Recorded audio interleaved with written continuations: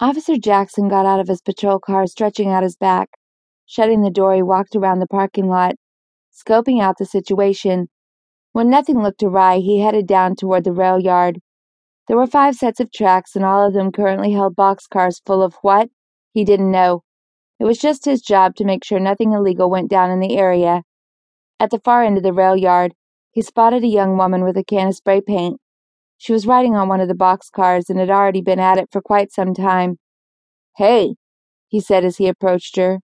With the blue streaks through her short blonde hair, he figured she was a teenager.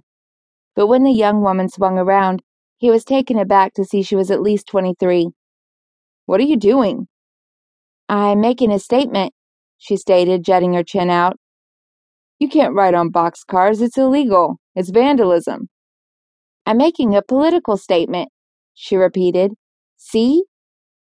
What she'd been spray painting was an elaborate and intelligent painting about the downfalls of America, focusing on big businesses and corporations and their control over the middle and lower class. "It's still illegal," Jackson said.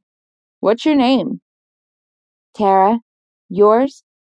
He cocked an eyebrow. "I'm Jackson," he said. "Tara, I'm afraid I'm going to have to take you in." Tara tossed her backpack in his direction and took off at a dead run. Jackson threw the bag to the side and ran after her. Tara's heart pounded in her chest as she jumped over tracks and dodged boxcars.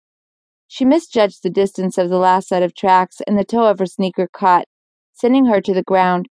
She scrambled to her feet, but it gave Jackson enough time to gain on her, and he grabbed her by her jacket. He swung her around to face him. "You can't just run from an officer," he scolded. "I'm sorry. I don't want to get arrested. I'm a student.